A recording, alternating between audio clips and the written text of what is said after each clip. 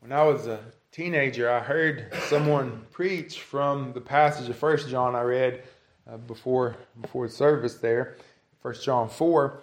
And the thrust of the message was, if you don't love your brothers and sisters, then you're not saved.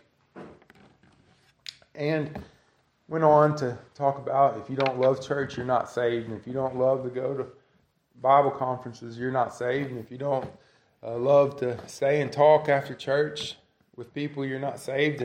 And all these types of things. And here I was, a 19-year-old young man, and I was thinking, well, I come to church, and everybody that comes to this church is 65 years older than I am, and they talk about things that I don't know about and don't understand, and you know, they do I want to go out and go fishing and hunting, and you know, they want to drink coffee and talk about things. And I thought, well, maybe I'm not saved because I don't have that. You know, I'd rather go out and do something that they don't like to do. And that really bothered me. It worried me because the thrust of it was there had to be some kind of mutual affection, but it wasn't based upon what the Scripture said. Truly, we love one another, but I was taking a wrong definition of what love is, and in taking a wrong definition of how to display that love one to another, and it didn't give me assurance in Christ, but it made me doubt. It made me afraid, because I thought, well, you know, if I don't have the same kind of emotional desire to be around people there at the church building as perhaps others, then I'm probably not saved. Well, is that what the Lord Jesus Christ is talking about here? I think that I had a wrong view of what love was, because I was thinking about a sentimentality. I was thinking about sort of an emotion, but not the way that the Bible describes love. And so I was looking inward and testing my salvation based upon an unfit standard. My guidance was wrong, and it took me off track a little bit. We were going to King's Edition yesterday, and there was, you know, the digital signs on the road that tell you about road construction and everything. Well, there was one that was flashing that said right lane closed, or it said left lane closed. So we get in the right lane, and all the semis are getting in the right lane, and everybody's merging over to the right lane, and we're sitting in the right lane for 10 or 15 minutes, and we drive maybe a half mile, and we get up to the sign, and then the sign tells us to merge to the left lane. Whoever was in charge of the sign put the wrong lane down. So everybody was fighting to merge back into the other lane to avoid the traffic. So here we were following directions, but it was the wrong directions, and it took us in the wrong way. Well, we have to be careful that we don't take someone else's interpretation of what the Scriptures say and then merge into the wrong lane. But to be careful to take what the Bible actually says, and to take the lessons from what the Bible actually says, and not a miscommunication of that. So what does that mean? What is John telling us here? Is the purpose of 1 John to make us all doubt by looking inward? Well, John is quoting from the Gospel. John is quoting Jesus when he tells us to love one another. And this love that we have to one another and for one another is definable by Scripture. It is a true love. It is a real love, but it's definable by Scripture. So my point is, we can find out what the Bible means by loving one another, because the Bible tells us what that looks like and tells us what it is. And so we can take 1 John and say, okay, do I love the brethren? Because the Bible says if I'm saved, I'm going to love the brethren. But I'm not going to take what Disney says love is, or I'm not going to take what Hollywood says love is, and then judge my love according to somebody else's standards. I'm going to say, okay, Jesus tells me to love, and John tells me I got to love. So I'm going to go to the same place to find out what this kind of love looks like and what this love is, and then we'll go from there. All right, so we're going to find, Jesus tells us here in this text. Now remember, Jesus is just a few hours away from the Garden of Gethsemane here. He's less than 24 hours away from the cross. And he spends this time with his disciples. And he spends this time loving them. And the first thing we see is the love of Christ and explaining to them what's about to happen at Calvary. He tells them, now is the Son of Man glorified and God glorified in him. If God be glorified in him, God shall also glorify him in himself and shall straightway glorify him.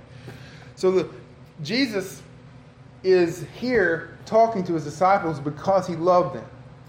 That's what it said. He loves them and he loved them to the end. And here in his last hours, Jesus wants to spend those hours with his disciples. And his focus is on their good and their encouragement. And like the great shepherd that he is, watching over their souls. Jesus is about to lay down his life. And his concern is for them. He's about to endure the most terrible suffering that any person has ever endured. Not only the physical sufferings of the cross, but also the wrath of God, the cup to which the Father has given him that he's going to drink. He's going to have to endure that. No one has ever suffered that as much as the Lord Jesus Christ has. And he's about to endure that for these men. And here he is giving them in chapter 13, 14, all the way to 6 through 16, giving them instruction and teaching them and helping them and encourage them and us too as his disciples. And then in chapter 17, he prays for them and prays for us. So we see the love of Christ here in what he's telling them. And he tells them that what's about to happen, God is going to be glorified in. The Father will be glorified through the death of the Son. It was the Father who sent his only begotten Son into the world to die for the sins of his elect. The Father is glorified in the death of the Son. The Father loves his people. And so he is glorified in his love. He's glorified in his holiness. Think how much God must hate sin if the imputed sin was laid upon the Son, and yet he punishes the Son. And there was no leniency offered. But the Father hates sin. God hates sin. And yet we see his love, not only love of righteousness, that sin is punished, but his love of his people, that he would ordain and work out in his providence this eternal covenant that we might have everlasting life. Oh, God is glorified at Calvary for what he gave us in his Son. The Son is glorified at Calvary. Here, the great shepherd lays down his life for the sheep. Here, Jesus Christ offers himself as a sacrifice. Here, Jesus Christ shows his great love for us, because there's no greater love than a man that would lay down his life for his friends. And yet, while we were yet sinners, while we were the enemies of God, Christ laid down his life for us. Surely Christ is glorified there at Calvary. That he, like a sheep before the shearers was dumb, walked there. He could have called the angels to prevent this and stop this. He could have destroyed every one of them for blaspheming his name.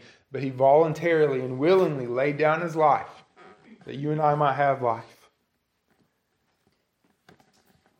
That's why we come every week. That's why we gather together to lift up his name, because we have life through what Jesus did for us. Truly, Christ was glorified at Calvary.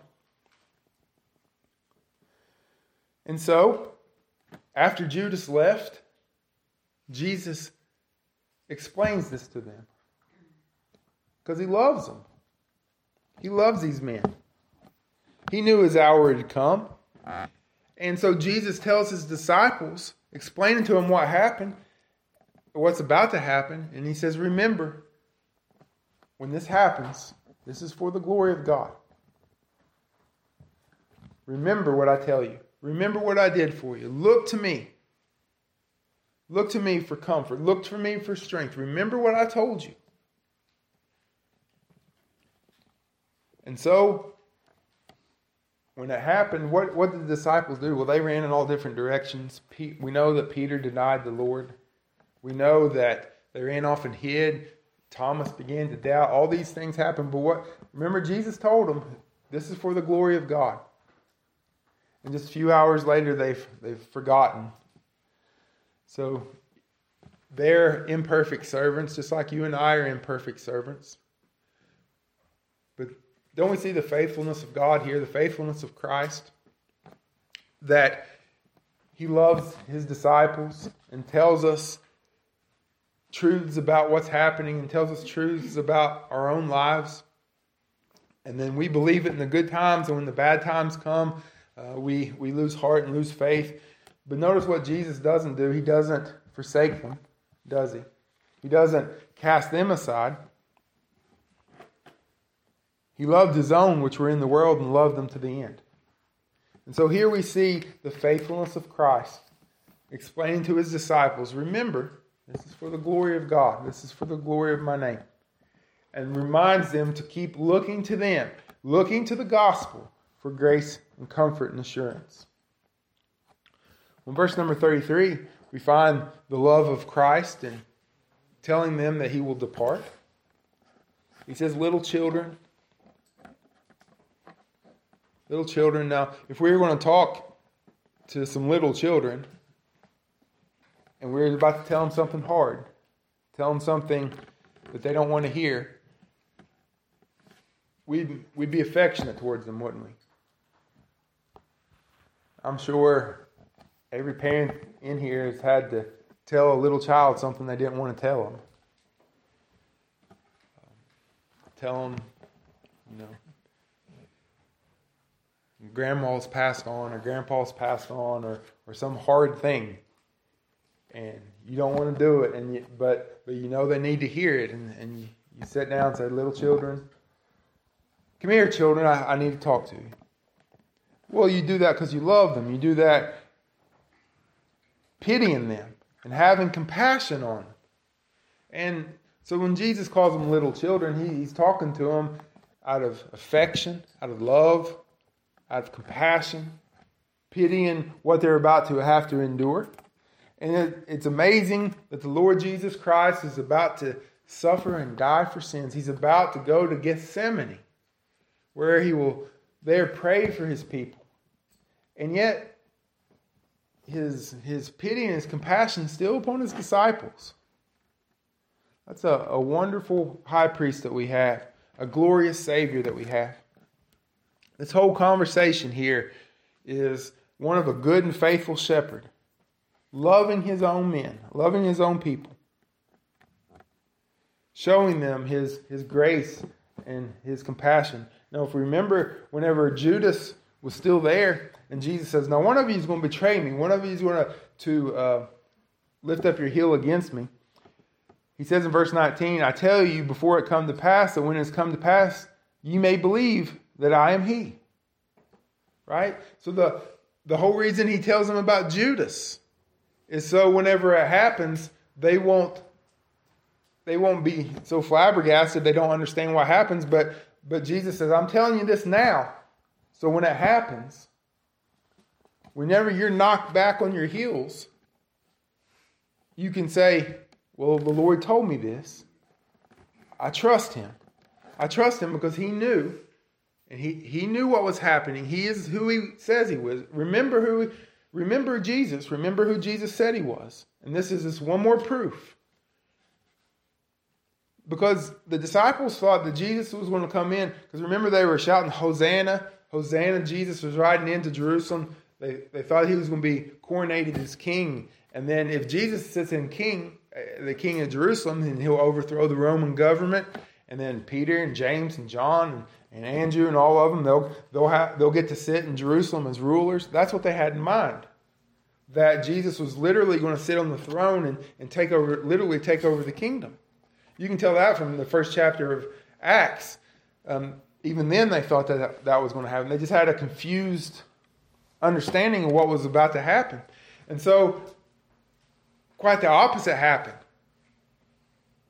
Were they not ruling there, but they were running away.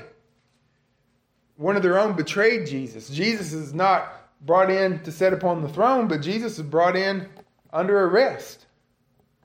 And so they're knocked back on their heels. But Jesus says, now I'll tell you this. This is happening for the glory of God. This is happening according to Scripture. This is happening. And whenever you see it happening, don't lose heart. Look to me. Trust in me. And so Jesus, again, comforting his disciples, helping them, encouraging them by reminding them, remember what I told you. Look to me. When I die, I want you to remember this is for the glory of God. When I'm crucified, remember what I told you. What a good Lord that we have, watching out for his men. What a good shepherd. What a compassionate priest. What an honorable king. We were reading about David whenever Absalom chased him out of Jerusalem. And then Shimei comes along and starts throwing rocks at David as he's leaving and says, you're getting what you deserve, you bloody man. Serves you right for what you did to Saul. And starts cussing him and throwing rocks at him and laughing at him, mocking him because Absalom took the kingdom from him. And Shimei he's excited about that because he hated David. Well, David, by God's providence, wasn't defeated, and not a short time later, he comes marching back into Jerusalem with all his people because he defeated Absalom. And well, who was the first one to greet him? Well, it was Shimei. Oh, David, I'm sorry that I did that. I'm the first one here to welcome you back, and really, I shouldn't have said that because you are a good king. He was just whatever side was winning was the side Shimei was on. And I sometimes feel that that's how many leaders in government and many, it might be a boss or a manager or somebody, that's how they are, that whatever side's winning, they'll be on your side as long as it does them good, but as soon as it might cost them something, well, they'll jump ship to the other side.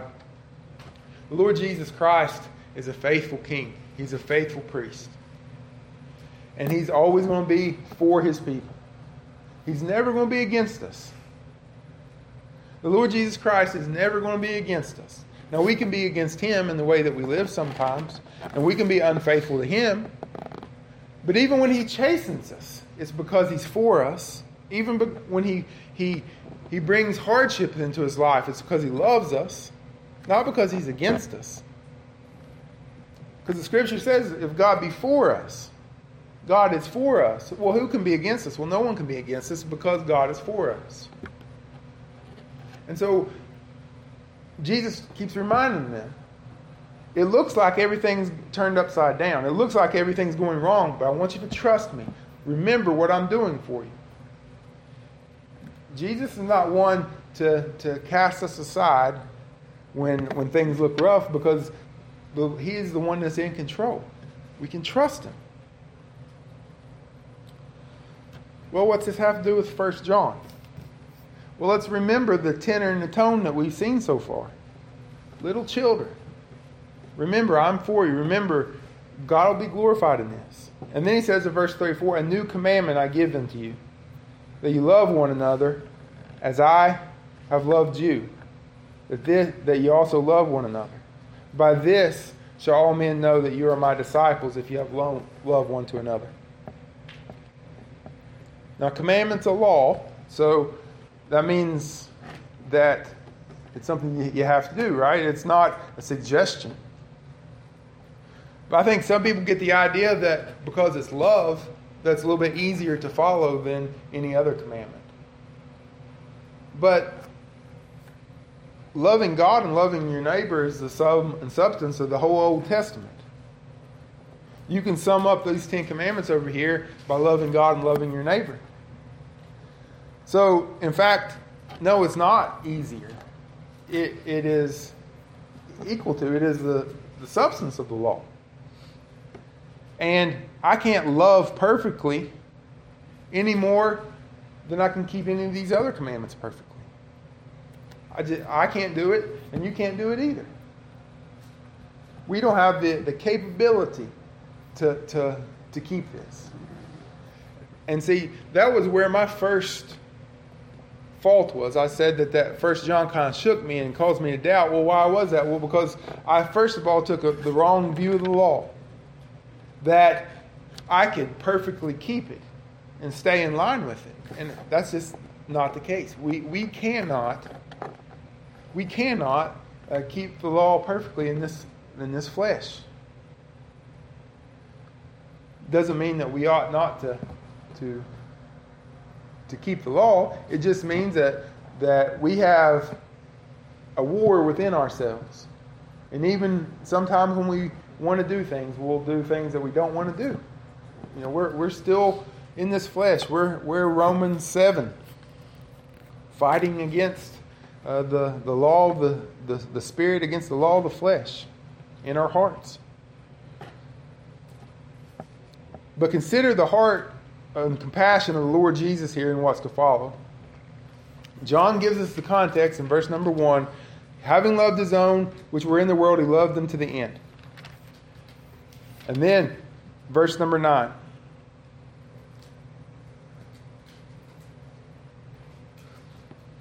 Or verse number 10, rather. Jesus said, "He that is washed needeth not save to wash his feet, but is clean." He said, "You're clean, but not all, but you're clean." So he tells them about this cleanliness. Verse number 19. Talking about Judas. "When this comes to pass, you believe that I am he." Have assurance when these bad things are happening. He calls them little children in verse 33. Let's keep on going. Chapter 14, verse 1. "Let not your heart be troubled. You believe in God, believe also in me. Trust me. Look to me. Trust me." Chapter 16, verse 33. "These things have I spoken unto you." Now this is the end of it here. So from 13 to chapter 16, verse 33, this is all one section. "These things, all these things have I spoken unto you, that in me you might have peace. In the world you shall have tribulation, but be of good cheer, I've overcome the world."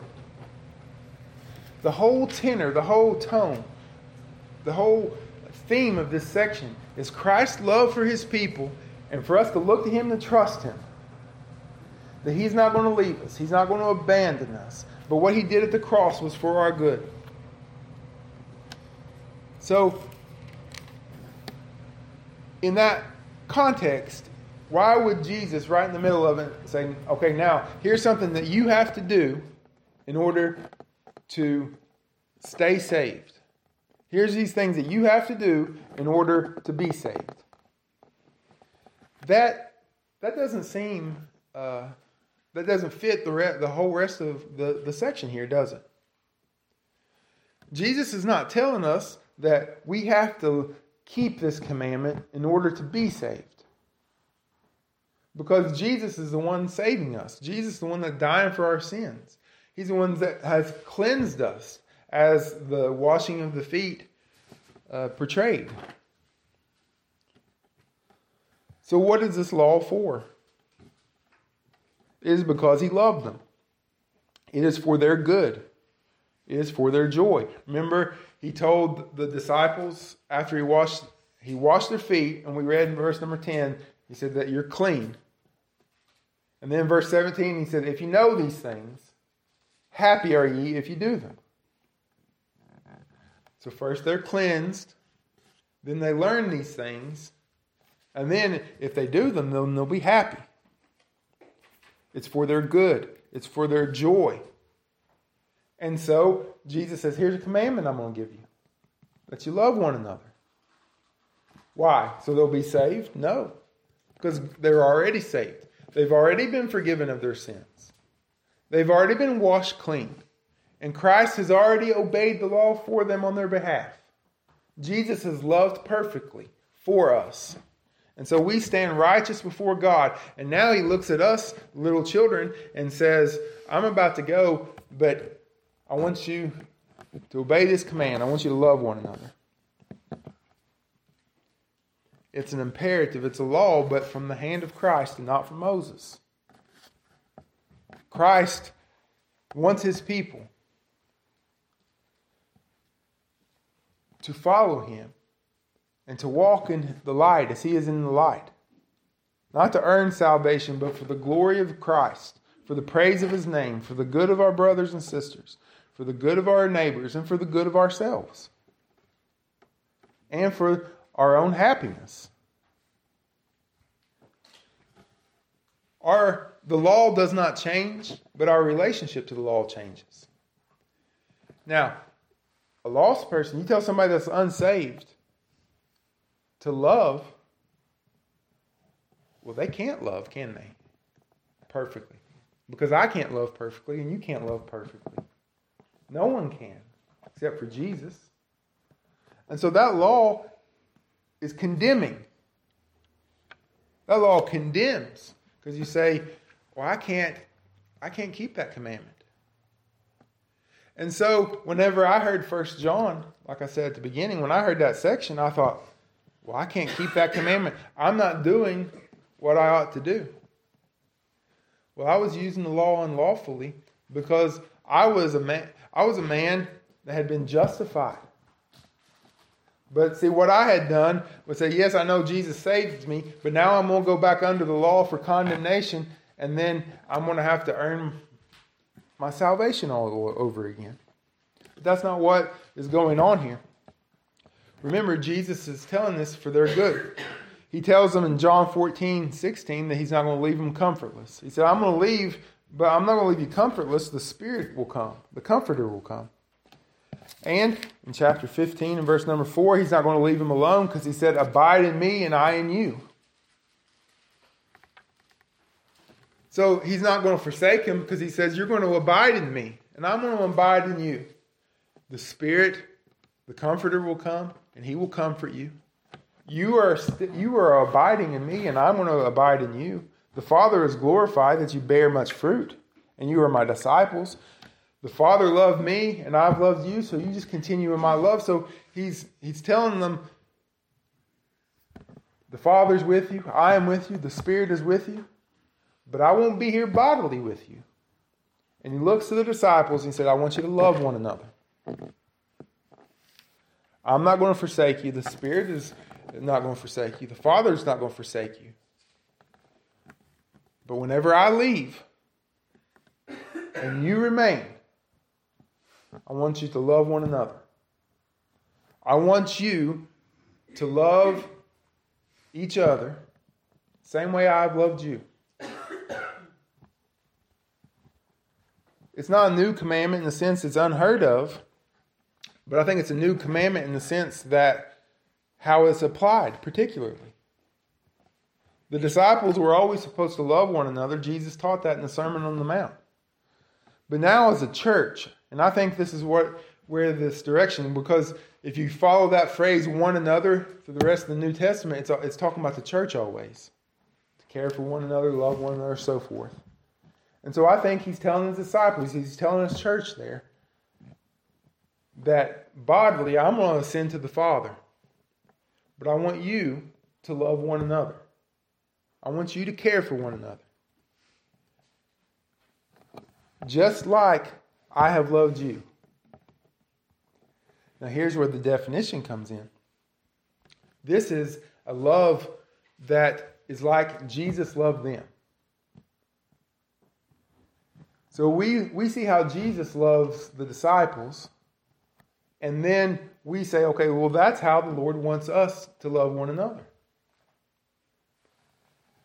And it doesn't have a lot to do with sentimentality, but it has a whole lot to do with the other person's good. It has a whole lot to do with the care and the protection and the help of the other person. A giving up of your life that you can help somebody else. That's the kind of brotherly love that we're talking about here. I remember when I was little, somebody asked me if I liked my brother. And I didn't know how to answer that because I'd never thought about it before. I remember thinking I didn't know that was an option to like him or not like him. He's just my brother. And it kind of set me back for a minute because then I started thinking, well, do I like him? But I loved him, right? It was a brotherly love. Well, he's my brother. Liking doesn't have anything to do with it.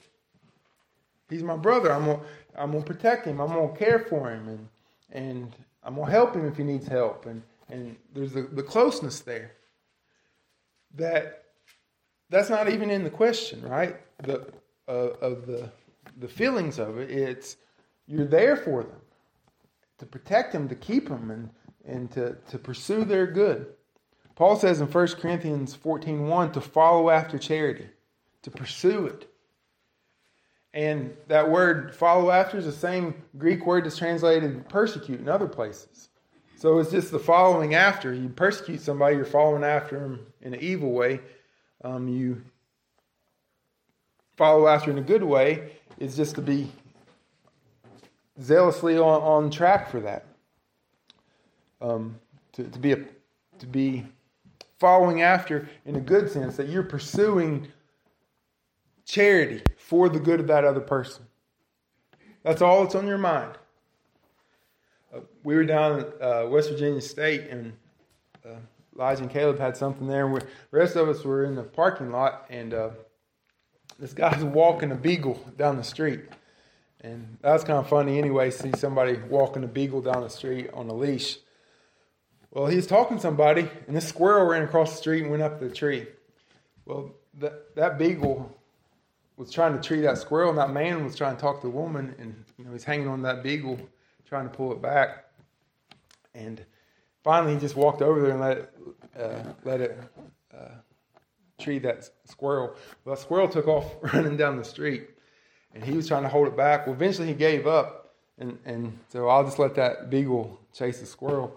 And the funny thing is, though, he didn't let go of the leash. And so that man was running down the street with that leash in his hand. And that beagle was chasing that squirrel and treating that squirrel. And there that guy was sprinting after the beagle. And we went inside and looked. And Jacob and Ethan told me that he was on the other side, about 3 or 4 blocks down, running the other way. So that he was treating the squirrels along with that beagle. But once he saw that squirrel, that's all he had on his mind. He was focused to get that squirrel. Well, that's how you and I ought to be. Focused, pursuing love one for another. Loving one another is a labor. It's a work. A law is something that you do, right? It's a law that we are to either refrain from doing or doing. So honoring your father and your mother, you have to do something to honor them. Honoring your father and mother is not a feeling. You have to do something. Remembering the Sabbath day is an active thing that you have to do. A law is either refraining from doing something bad or doing something actively. Well, we are to actively labor in love. 1 Thessalonians 1:3. It's a labor of love. It's a work of love. Sometimes we might think the labor of love is loving what you do. But I think in 1 Thessalonians 1:3, it is the work of doing love. The labor of love in that regard is love, doing the work associated with loving one another.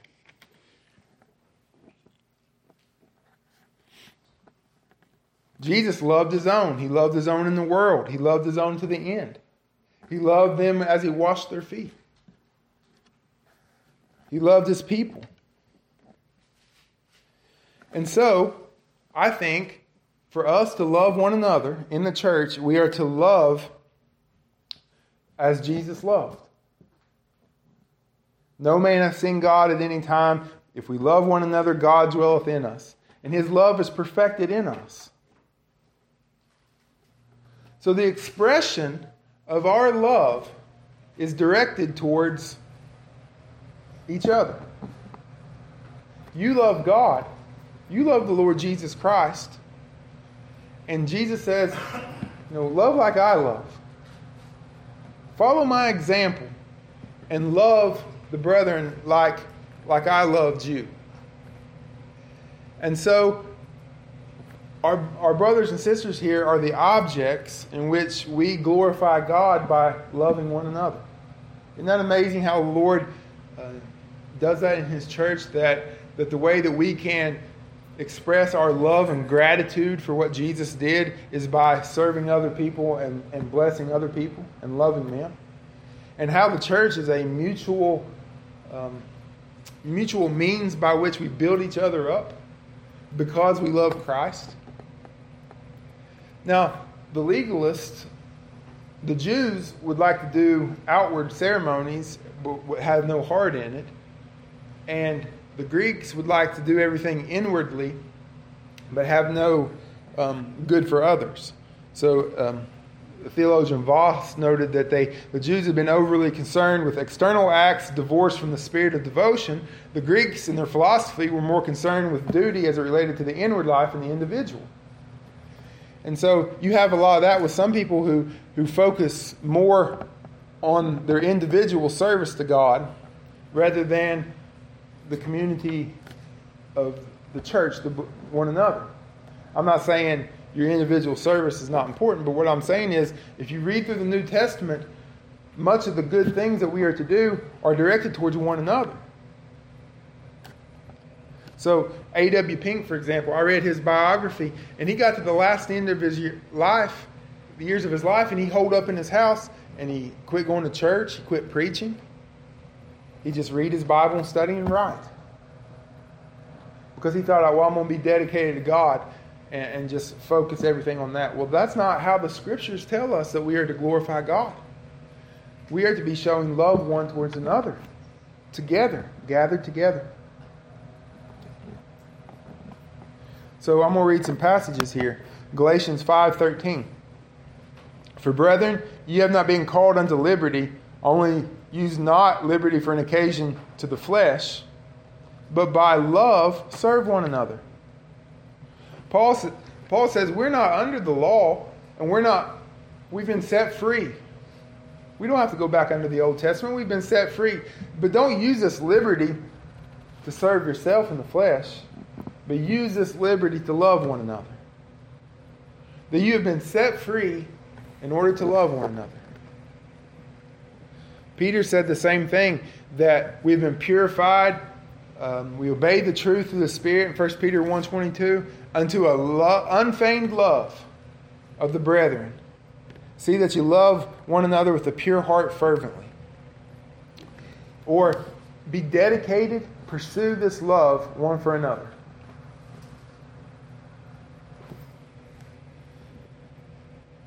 Now remember, these are the same guys, John, 1 John, Peter, same guys that were fighting over who's going to be the greatest. Okay? They were not perfect. And they didn't show that love perfectly. And they fought and they bickered amongst themselves. How many times did Jesus have to call them out for fighting amongst themselves? And what they say? Love one another. They had a brotherly love one for another. They were not perfect, but they put one another first. They served one another. Christ will call us to seek the good of others, not merely out of duty, but out of love. Be kindly affectionate one to another with brotherly love, in honor, preferring one another. Romans 12:10. Philippians 2:4. Look not every man to his own thing, but every man also on the things of others. And so, how do we love one another? Well, the Lord gives us gifts. Have you ever noticed the gifts that the Lord gives are not to be used, are not just the individual gifts, but to be used in the body for the good of one another? So, whether it be, it just doesn't matter where you go. 1 Corinthians 12, for example. We look at those gifts. They're to be used in the body.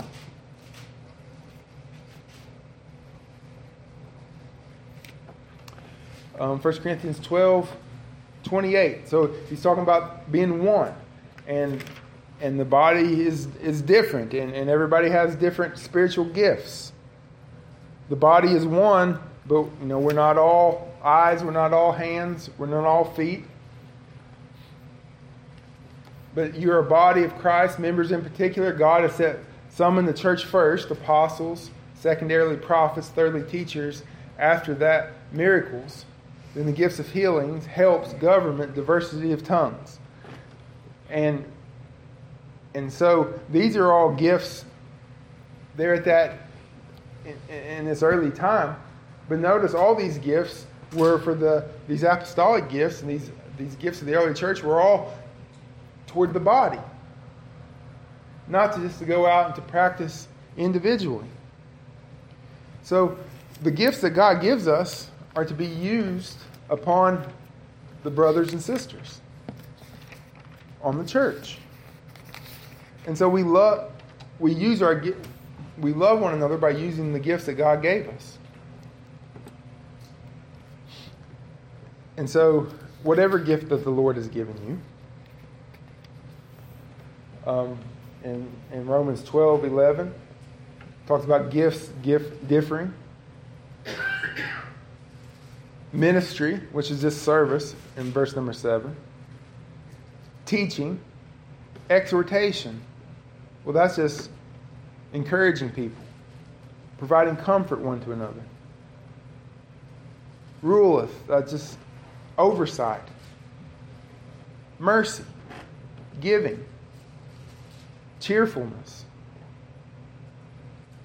Rejoicing. Distributing. Blessing. All these gifts that the Holy Spirit gives to His people are not gifts that you just use in your living room and with your quiet time, but these are gifts that God gives us in order that we might love one another. And so let's start back, or let's close rather to where we started with 1 John, where John makes it clear that if you're saved, you're going to love the brethren. You're going to love one another. What does that look like?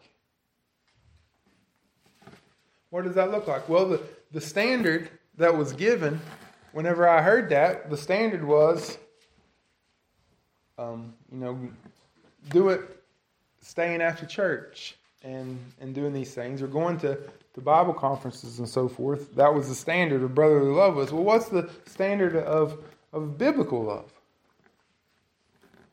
Well, it's coming to the house of God and encouraging one another. It's coming to the house of God and worshiping with one another. It's seeing somebody that needs help and helping them. It's knowing that somebody is in trouble and praying for them. It's giving yourself and giving your life for the benefit and the help of others. And so here I was going to church and talking with people and helping people. If somebody needed something, I'd help them with it. And